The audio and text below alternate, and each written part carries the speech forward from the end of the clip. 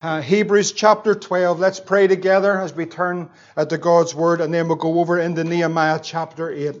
Praise the Lord. Father, this morning we just ask for your help, for your anointing, that you would speak to us, that you would give us ears to hear. Lord, that you would enlighten our understanding, that you would move by your Spirit, that you would glorify your Son through the preaching and the proclamation of your word. We give you thanks for the liberty that we have to gather round your word in this fashion, remembering those that are in chains and bonds this morning that do not have this liberty. But Lord, we give you praise this morning, and we rejoice in this great salvation, giving you the glory and the praise in Jesus' name. And everyone said it. Amen. Praise the Lord. Hebrews chapter 12.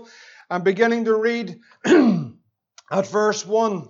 Wherefore, seeing we also are compassed about with so great a cloud of witnesses, let us lay aside every weight and the sin which doth so easily beset us, and let us run with patience the race that is set before us, looking on to Jesus, the author and the finisher of our faith, who, for the joy that was set before him, endured the cross, despising the shame, and is set down at the right hand of the throne of God. I want to read verse 2 again, if I could.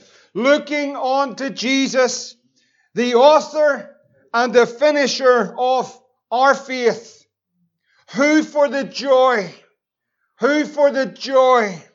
that was set before him, endured the cross, despising the shame, and praise God, is set down at the right hand of the throne of God. Nehemiah and the 8th chapter, Nehemiah chapter 8, we're going to read from verse 1. Nehemiah chapter 8 and verse 1.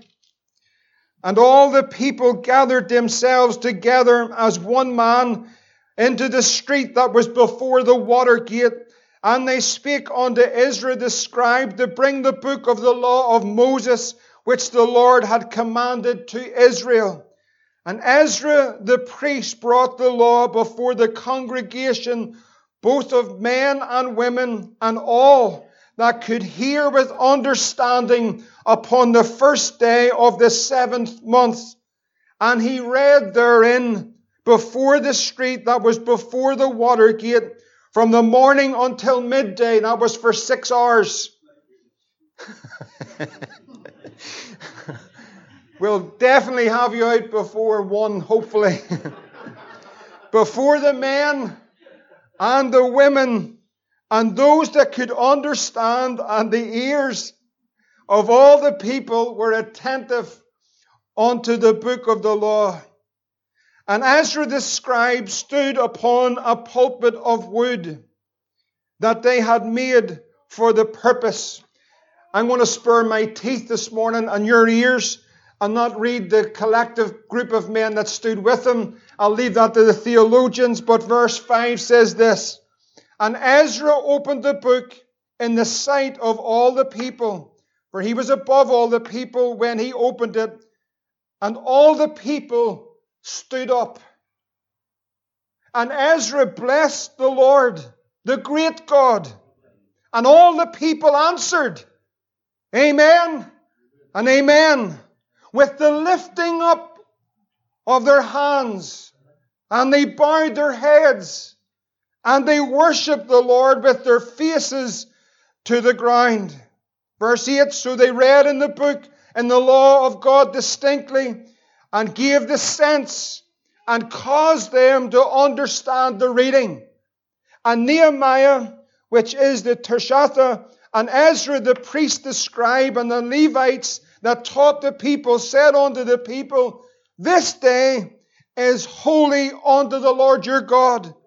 Mourn not, nor weep. For all the people wept when they heard the words of the law. Then he said unto them, Go your way, eat the fat, and drink the sweet, and send portions unto them for whom nothing is prepared. For this day is holy unto the Lord. Neither be ye sorry, for the joy of the Lord is your, would you say it? Strength. For the joy of the Lord is your strength. I would say this morning that there are so many believers in the Lord Jesus Christ, followers of Him, who love Him, who are wonderfully saved by His grace and kept by His power, are experiencing a time where they have no strength. There is an onslaught, we know, against the Church of Jesus Christ. There is a spiritual climate change. That's the climate change that we are interested in, the spiritual one. We see that in the age in which we're in these days of great turmoil, we are instructed by the Scriptures that we are to look to Jesus, who is the author and the finisher of our faith. David had a cry in his heart after his great failure. He cried these words, Lord, create in me a clean heart, renew a right spirit within me, and then restore unto me the joy of thy salvation. Jesus, knowing the joy, there was a joy that was set before him. There was a cup that was set before him, but there was also a joy that was set before him. And because of that joy, do you know what that joy was? And know what it is this morning? The joy is the salvation that he would bring to these lives. And we would be partakers in this wonderful salvation. And he endured the cross for every person in this world. And those that are saved this morning are partakers of the joy of the Lord, because the joy of the Lord is it's going to be our strength. In this account in Nehemiah, just following on from last week, we looked at as they came back in the building and the opposition and the tactics of the enemy, and then the doors are put in place. Nehemiah chapter 7. If you turn back one chapter, you see here that it came to pass that the wall was built, and now, as opposed to chapter 6, he set up the doors. We talked of that last week as the order of God and putting in the ministry of God. And we see when the doors are established in the city, that then he appointed the porters, the singers, and the Levites. Now these were crucial and instrumental in the ministry of the city. Porters were not just men that kept the door, even though that's an important task, but they were watchmen at the gate. They had a responsibility. It speaks of being watchful, being in prayer. The singers are those that praise the Lord and rejoice in the presence of God. He inhabits the very praises of His people. We're all to be porters. We're all to be singers. And we're all part of the priesthood of God by the grace of God this morning. And so we see that the appointment of the ministers in the city was crucial to the gates being opened and the functioning of the city. In chapter 7, verse 5, it tells us there that Nehemiah found a register. And that register was a list of the names of all that belonged to that place that had a right to be there. And brothers and sisters, you know this morning that the earthly is a type or a shadow of that which is the heavenly. The earthly is a shadow. Moses received the heavenly on that mountain, and then that was built according to the pattern which is in heaven. But Nehemiah finds a register. It's a list of names. And if your name was not in the register, then you weren't able to participate in the function of that city. You see, it reminds us this morning that your name needs to be in the register. And that register this morning is not an earthly book. It is not a roll call in a classroom or even in a church building or on a membership. But that register this morning is the Lamb's book of life. And your name this morning, if you're saved by the grace of God, and if you're washed in the precious blood of the Lamb, and your name's written in the Lamb's book of life this morning, then we can rejoice that our names are written in heaven. You see, one day there's going to be a roll call. One day there's going to be a register. That's the book of life. It's going to be opened. And your name, friends, it might be in many places. It might hang in many walls. But the only place that's important is your name's in the Lamb's book of life. If it is, would you say amen? Is your name in the Lamb's book of life? Then we should rejoice this morning as the register. When the roll is called up yonder, will you be there? Will you be there? Praise the Lord. I'll be there. Will you be there? You see the shadow and the types here of this roll call. And then in chapter 8, as we come into it, we see there in verse 4 that Ezra the scribe stood upon a pulpit of wood, which they simply made for the purpose. Friends, it's not so much in how grand or how great it looks, or what type of wood, or how it's carved. They simply made a purpose for the Word of God to be proclaimed in a day where men do not want to hear the foolishness of preaching. That even goes as far as in the Church of Jesus Christ. This is central to everything of what we are, the proclamation of the gospel of the Lord Jesus Christ. And here he stands, and all the people gathered themselves together as one man, and it was before the water gate. Now, there's a study here in the gates, and we'll not do the whole 12 this morning, but very simply, the gates were significant. They symbolized there was great spiritual truths in the gate. For example, there was the sheep gate. That's the gate by which the sheep were brought through. There's a type here. There's a shadow. There's a spiritual truth. We have a great shepherd, and he came looking for the lost sheep, and he brings us in. There's one way in, and that's through the Lord Jesus Christ. You'll read of a fountain gate. That speaks of the baptism in the Holy Ghost. That's the place where we're filled with the power of God. We read of the dung gate. What's the dung gate? That's the place we need to get rid of all the sin that so easily besets us. It's also the place of molding and being made into the fashion and like the Lord Jesus Christ. But here it was the water gate, and the water gate was crucial. The truth in this is powerful, because it wasn't by accident that they chose the water gate for the proclamation of the Word, because the Word of God is powerful. The Bible tells us in Ephesians chapter 5, if you turn over to see the significance of the water gate, or the washing of that water. And Ephesians 5 and 25, it says these words, "Husbands, love your wives, even as Christ also has loved the church, and gave himself for it, that he might sanctify and cleanse it with the washing of water by the Word of God." This is speaking then of the sanctifying work of the Holy Spirit and the washing of the Church of Jesus Christ. They stood at the water gate. They were proclaiming the Word. What's the purpose of the washing? The washing of water by the Word. Verse 27 tells us this, that he will present it to himself, a glorious church, not having spot, nor wrinkle, or any such thing, but that it should be holy and without blemish. The significance of the sanctifying work of the Holy Spirit and the washing by the Word of God. Now Ezra stands on a pulpit and now proclaims the law for 6 hours a day, every day, for 7 days. It was the time of the Feast of Tabernacles. It tells us, as he brought the law, several things that I want to point out in Nehemiah chapter 8.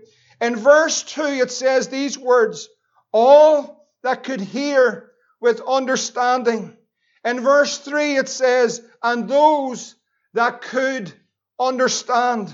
In verse 7 it says, "It caused the people to understand the law." In verse 8 it says, "And caused them to understand the reading." It also says in the book of the law of God distinctly and gave the sense.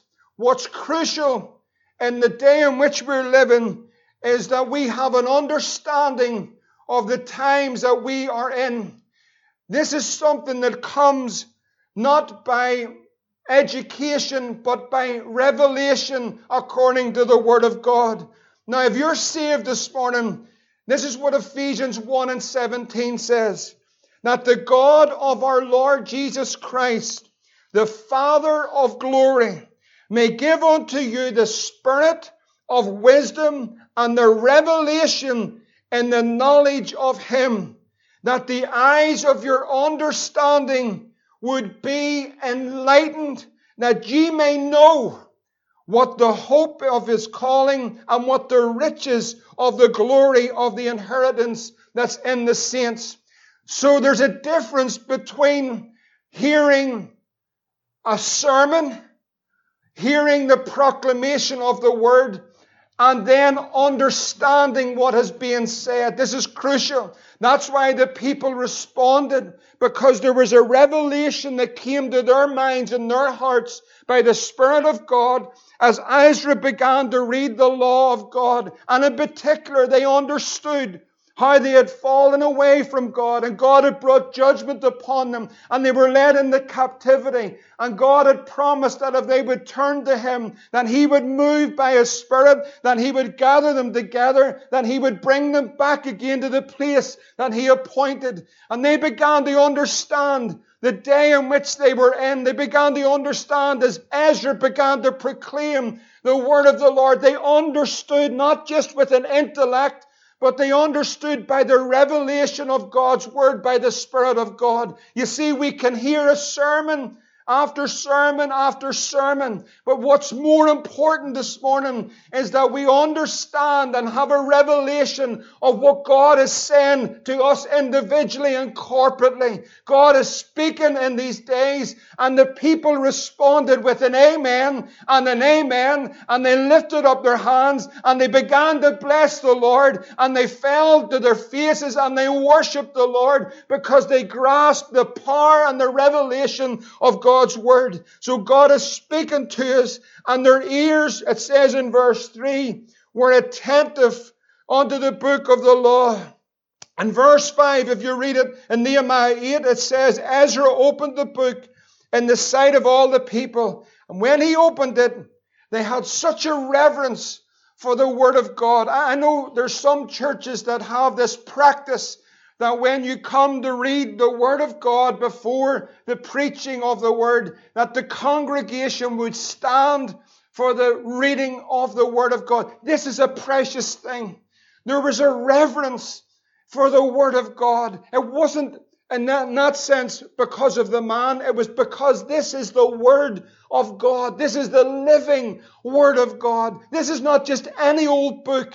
This is God's Word. This is a holy book. This is a living Word. This is God's Word to our lives. And so there was such a reverence at that time that when they opened the Word of God, can you see it in the eye of your mind? All the congregation of Israel stood up for the proclamation of the Word of God. What a reverence for the things of God. What a reverence for God's Word. And so it tells us there, as they stood, the people responded to God's Word. You see, brothers and sisters, there is a response to what God is saying.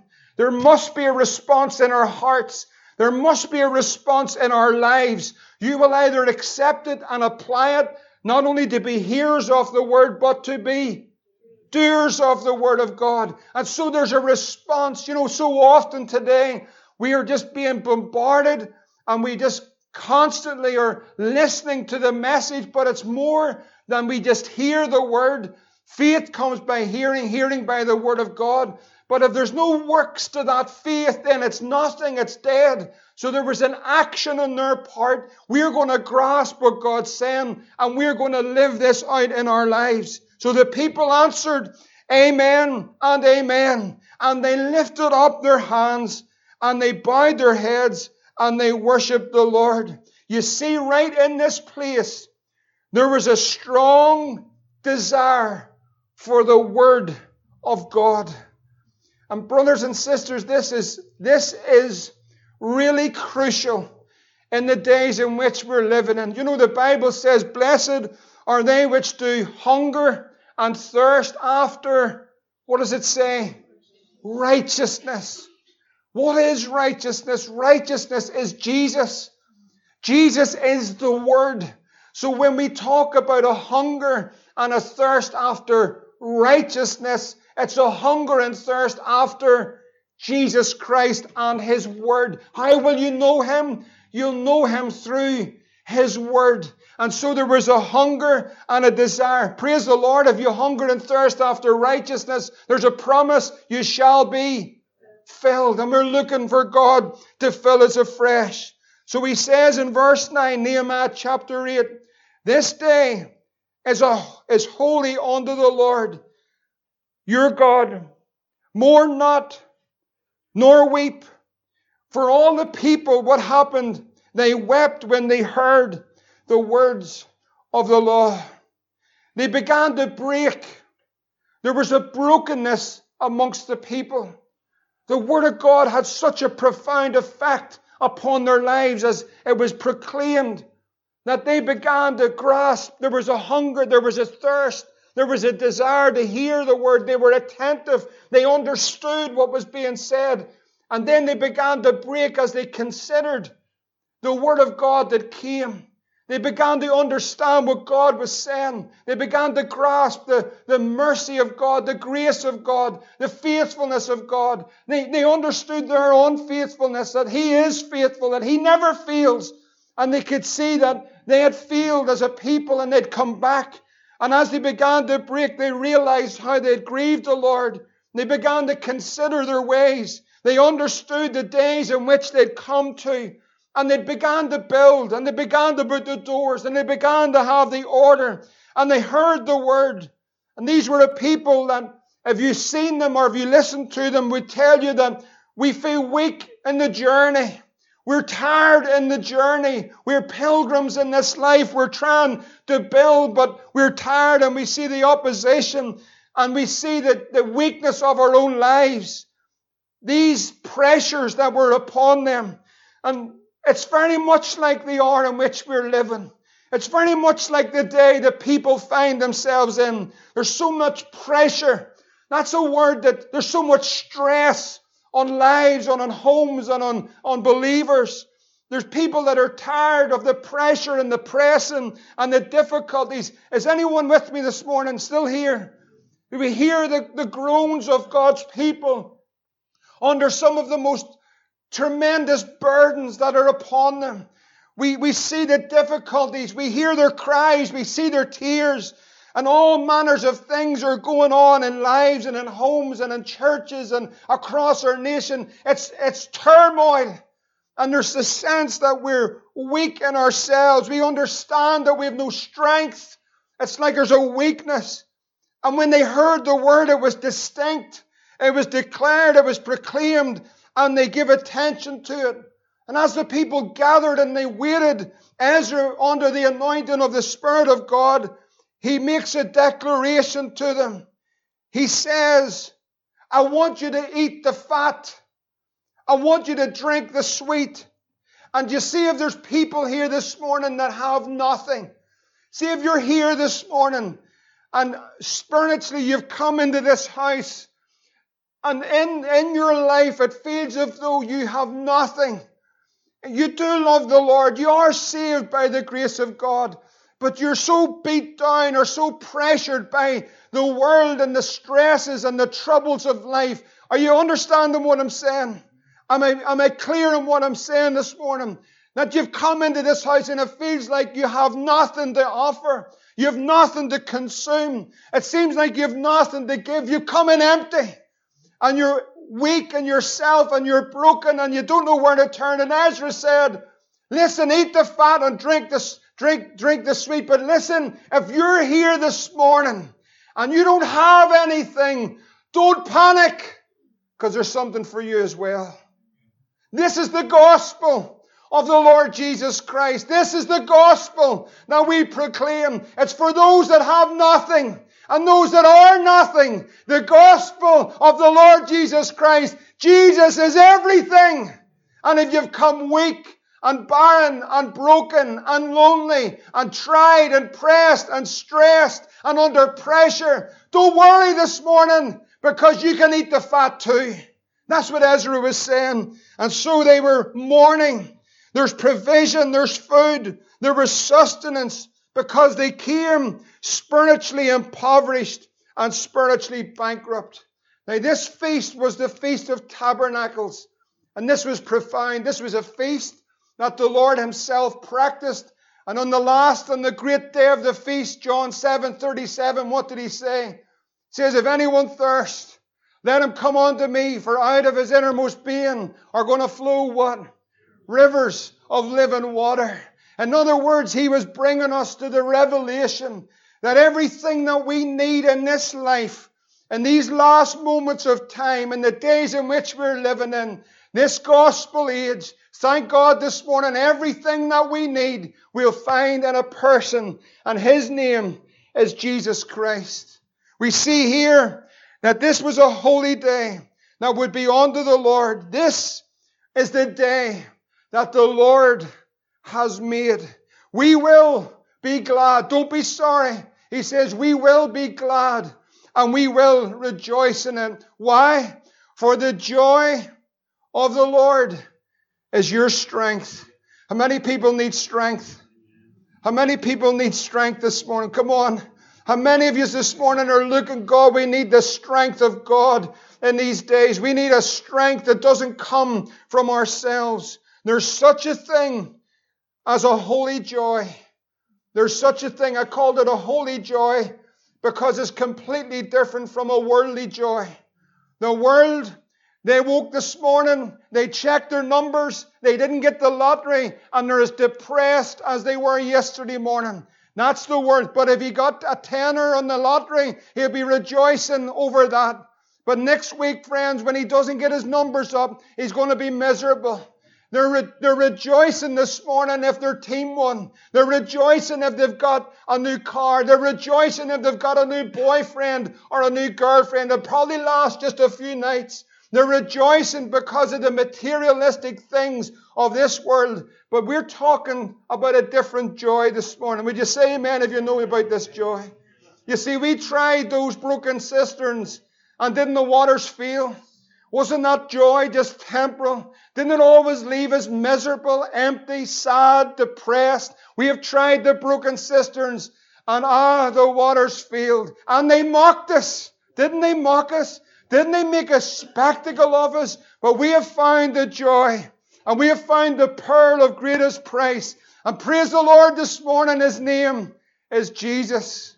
And the joy of the Lord is going to be the strength of his people, as it always has been. You see, there is a joy that you'll never find in this world. You'll never find it. You've searched. How many people looked for it and never found it? Put your hand up. Praise the Lord. You searched for this joy, but you never found it. But you did find it in a man called Jesus. Would you put your hand up again if you found it? Did you find it? Praise the Lord. His name's Jesus. This world can never give us this joy. Joy often is discerned, and it must be discerned, because in the materialistic world that we live in, even in the church, joy is discerned by what we have in material possession. Do you understand what I'm saying? Listen, the world and even parts of the church today are completely consumed that if we have the stuff, then that's the joy of the Lord. I want to tell you something, brothers and sisters. We don't need any of this stuff if you have Jesus. That's what brings us the joy. And so we have to discern the day in which we're living in, because most are fixated with the stuff, the material stuff. But listen, if he takes away, and listen, just be real this morning. So if he takes away our building, and he takes away our homes, and he takes away our clothes, and he takes away our finances, and if he removes everything, it's going to be easy in my account. If he takes it all out of the account, brothers and sisters, let me ask you this morning, What's your joy? What's your hope in this world? We sing these songs, but it has to be more than a song. It is a song, but friends, the reality of this life, if He takes it all away, what have you got? And if it's determined on what you have, then brothers and sisters, you're building your house not on the rock, but you're building your house in the sand, and you're going to be disappointed. But if you build on the rock, when the storm comes, the house will stand, and you'll rejoice in Jesus. It came to pass, as they set up these walls, and they put the doors in place, and there was this great rejoicing in the Lord. We see here that the church will be strengthened because of a holy joy. If ever the people needed this strength from the Lord, it's today. When David brought the ark into that tabernacle in 1 Chronicles chapter 16, this is what it says. They brought the ark in, and this is a type of the Lord, of course, His presence. Set it in the midst of the tent that David had pitched. They burnt and offered sacrifices and peace offerings. And when David had made an end of offering the burnt offerings and the peace offerings, he blessed the people in the name of the Lord. Verse 25 says, this is what he said. For great is the Lord, greatly to be praised. He also is to be feared above all gods. For all the gods of the people are idols. But the Lord, He made the heavens. Glory and honor are in His presence. Strength and gladness are in His place. Give unto the Lord, ye kindreds of the people. Give unto the Lord glory and strength. Give unto the Lord the glory due unto His name. Bring an offering. Come before Him. Worship the Lord in the beauty of holiness. There's a joy. It's a holy joy. And it's a joy of the Lord. And it's something that is so precious to the saints. Let me ask you this morning, are you rejoicing your name's written in heaven? Are you glad you're saved? I mean, if you've nothing this morning, if you're sick in your body, if your mind's troubled and you stress and pressures of life, let me just lift your eyes up this morning unto Jesus. Are you glad you're saved? Praise. Have you got breath in your body? You know, I watched a wee clip last night of Bishop G.E. Patterson. He's gone home to be with the Lord. Way back many years, I thought of Stephen. And this is at the time that I wish I was black, because they can sing and they can dance. And he began to sing his sermon. I'm not going to do it. I wouldn't do it on you. But he began to sing his. He had just been healed of cancer. Just been healed of cancer. He stood on the platform and he began to sing, I'm a living testimony. The way only he could sing it. And then the power of God came down. Listen, this is the truth. I'll show you the clip if you want to. The power of God came down in that congregation, swept across the congregation. And as the camera turned round, listen to me this morning. This is true. There was a man that got out of a wheelchair with no legs. Now, God could have grew 2 legs in an instant. How many people believe that? But He didn't. But that wasn't going to stop this man. He still got out of the wheelchair on 2 stumps with the trouser legs on the floor. And his friend held his hands, and they began to rejoice as the presence of the God filled that house, and they were rejoicing. A man with no legs. A man with no legs. And so we come so often. Listen, he'd many problems, I'm sure, but that wasn't going to stop him rejoicing. And we have many problems, I'm sure, but does that stop us rejoicing in the Lord, knowing that the joy of the Lord is our strength?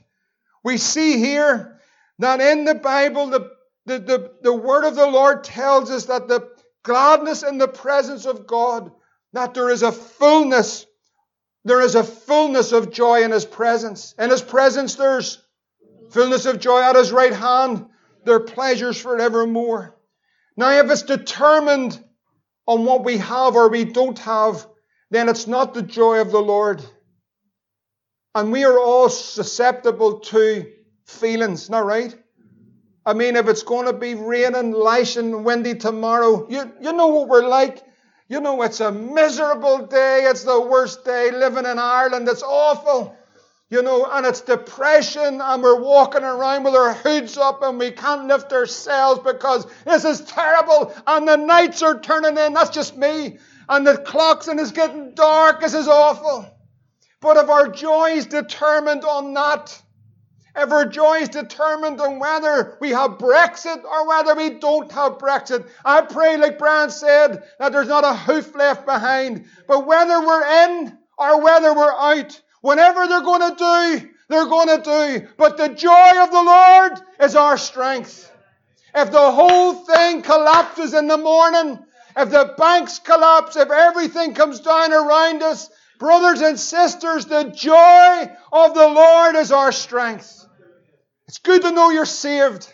It's good to know your name's in heaven. This is the joy of the Lord. It's good to know that if He comes tonight, I'm ready to go. I'm going up, brothers and sisters. It's good to know that the death and the grave has no power over me. The sting of death has been removed. There's victory in Jesus this morning. It's good to know He's a healer. He's a deliverer. He's the keeper of our faith.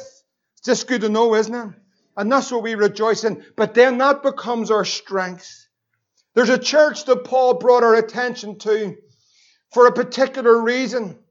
He was writing to the church at Corinth that had many things, many giftings, many talents.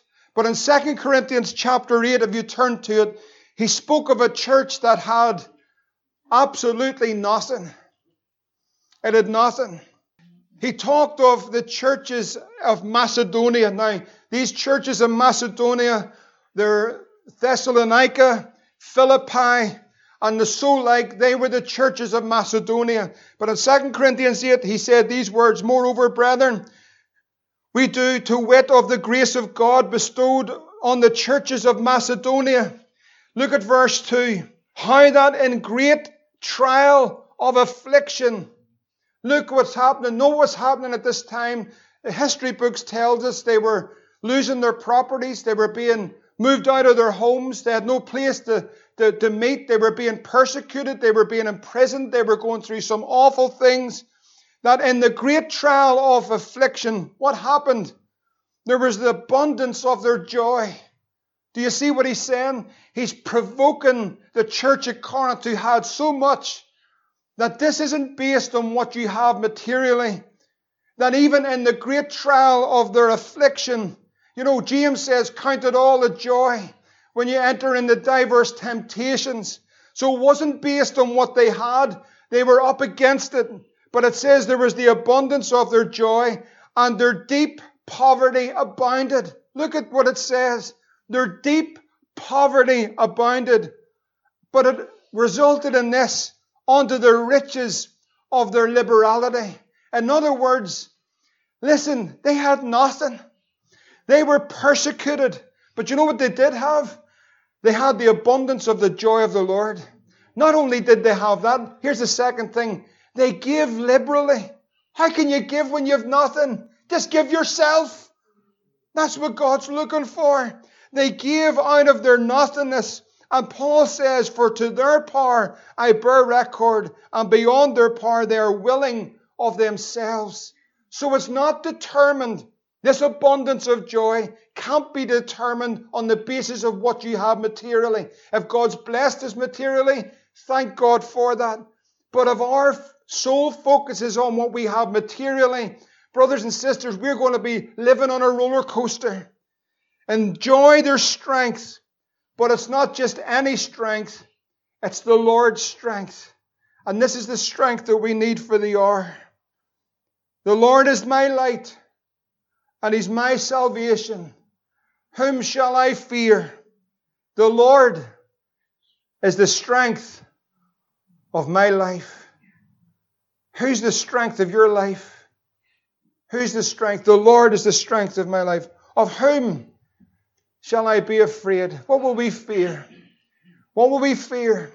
What will we fear from the politicians? What will we fear from the laws that they'll pass? Pray against them. Pray that doesn't happen. But what will we fear? Because the joy of the Lord's our strength. In Psalm 28:8 it says, "The Lord is their strength, and He is the saving strength of His anointed." If you're saved this morning, you're the Lord's anointed. and He's your saving strength. The Bible tells us in Psalm 37 and 39, the salvation of the righteous is of the Lord, and He's their strength. Listen, He's their strength in the time of trouble. He's our strength in the time of trouble. In Isaiah 25 and 4 it says, "For thou hast been a strength to the poor, a strength to the needy in his distress, a refuge from the storm, shadow from the heat, when the blast of the terrible ones is as a storm against the wall." Is the Lord your strength this morning? Jeremiah says, "O Lord, my strength, my fortress, my refuge." He's my refuge in the day of affliction. The Lord will be the hope of His people. The Lord is the strength of the children of Israel. The gospel truths that have come to us through the Lord Jesus Christ, of which the prophets prophesied. One of the great truths is this. If you turn to Isaiah chapter 61, I think we opened with this song this morning. But Isaiah chapter 61 and verse 3, it says, "To appoint unto them that mourn in Zion, to give them," this is the gospel, "to give them beauty for ashes, the oil of joy for mourning, and the garment of praise for the spirit of heaviness, that they might be called trees of righteousness, the planting of the Lord, that He might be glorified." And this is what they do with this joy and this strength. They build the old waste places. They raise up the former desolations, and they shall repair the waste cities, the desolations of many generations. Brothers and sisters, the joy of the Lord is our strength. The joy of the Lord is our strength. It is noted this morning that David's cry in everything of what had happened in his life was a restoration of the joy of this great salvation. I want to ask you this morning, have you lost the joy of knowing Jesus? Has the things of the world come in? You know, the day that you get saved, the day that He came in and the glory filled your soul, the tears come running down your face, the chains were broken, your name written in the Lamb's Book of Life, and you're rejoicing in this glorious salvation. Have you lost the joy of this great salvation? Have you lost what it's all about? Because friends, it's going the way it's going to go. But whatever way it goes, because we really don't know, we'll pray, we'll stand, we'll believe, we'll do all that we can do. But we really don't know what's going to happen. But let me tell you one thing we do know, is that we can rejoice this morning that our names are in heaven. Are you saved? I mean, are you saved this morning? Are you washed in the blood of Jesus? Do you know Him this morning? Have you lost? Has it been tarnished by circumstances, stress, troubles, difficulties, afflictions, whatever it is, the working of the enemy? Brothers and sisters, the joy of the Lord is our strength. What He's done, it's a holy joy. What He's done in our lives, how He's redeemed us. Has He kept you? Hey, have you got breath this morning? Can you clap your hands? Have you got feet this morning? Can you stand to your feet? Can you lift your hands? Can you rejoice this morning? Maybe you might have ailments and pains and all different things going on, but can you still get to your feet and say, "Thank you, Jesus, I'm saved"?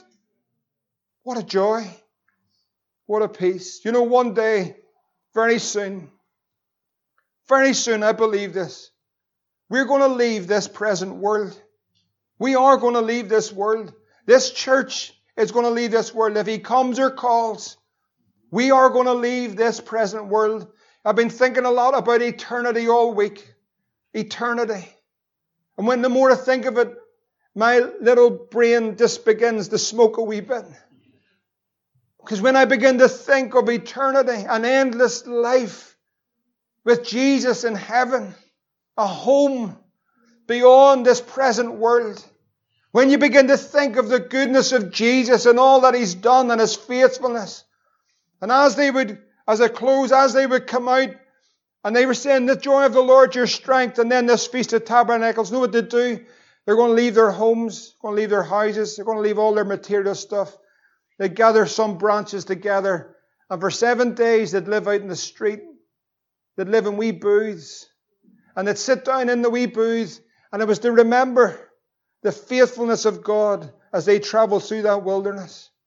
And families and fathers and sons, mums and daughters would gather round, and they'd sit in those wee booths, and they'd lie back, and they'd begin to look up at the starry sky, and they'd begin to remember what the Lord had done. Remember He brought us out of Egypt. Remember we went into that wilderness. Remember He fed us with manna. Remember the rock was opened as all type of Christ. And the waters came. Remember He led us with a pillar of cloud by day and a pillar of fire by night. And they'd live out there for 7 days sometimes we've got to clear all the garbage.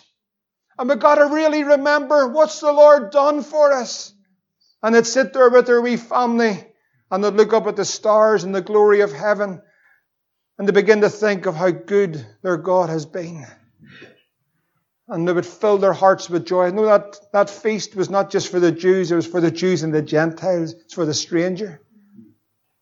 It's for you this morning to come in and to see and to know how Jesus has died for you, how much He loves you, how He wants to save you, that you can know the joy of sins forgiven.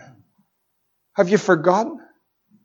Has the clutter of life left you weak and feeble? When you think of the goodness of Jesus and all that He's done, our hearts are filled with joy this morning. He's a great God. One day we're just about, very soon, to leave this world. I do believe it's soon. I believe it's so soon. And we're going to enter into a city. Talking about a city.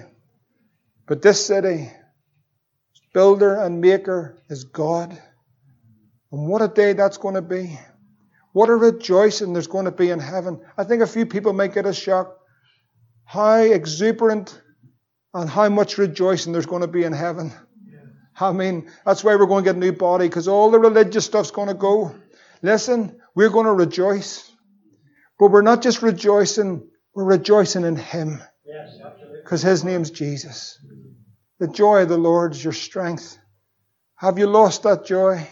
Just ask Him, Lord, would you restore the joy of my salvation?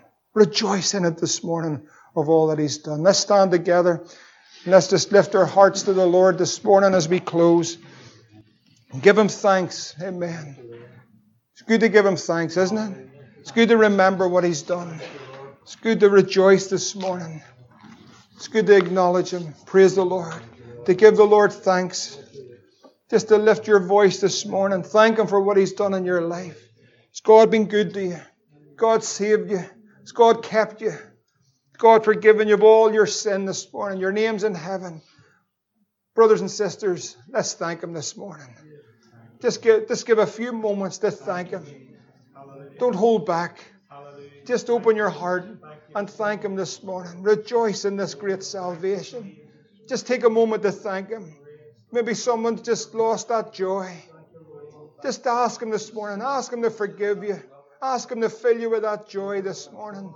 Don't hold back, friend. Just thank Him this morning. Thank Him for saving you. Fill the house with thanksgiving for this great salvation. God's been good to us, brothers and sisters.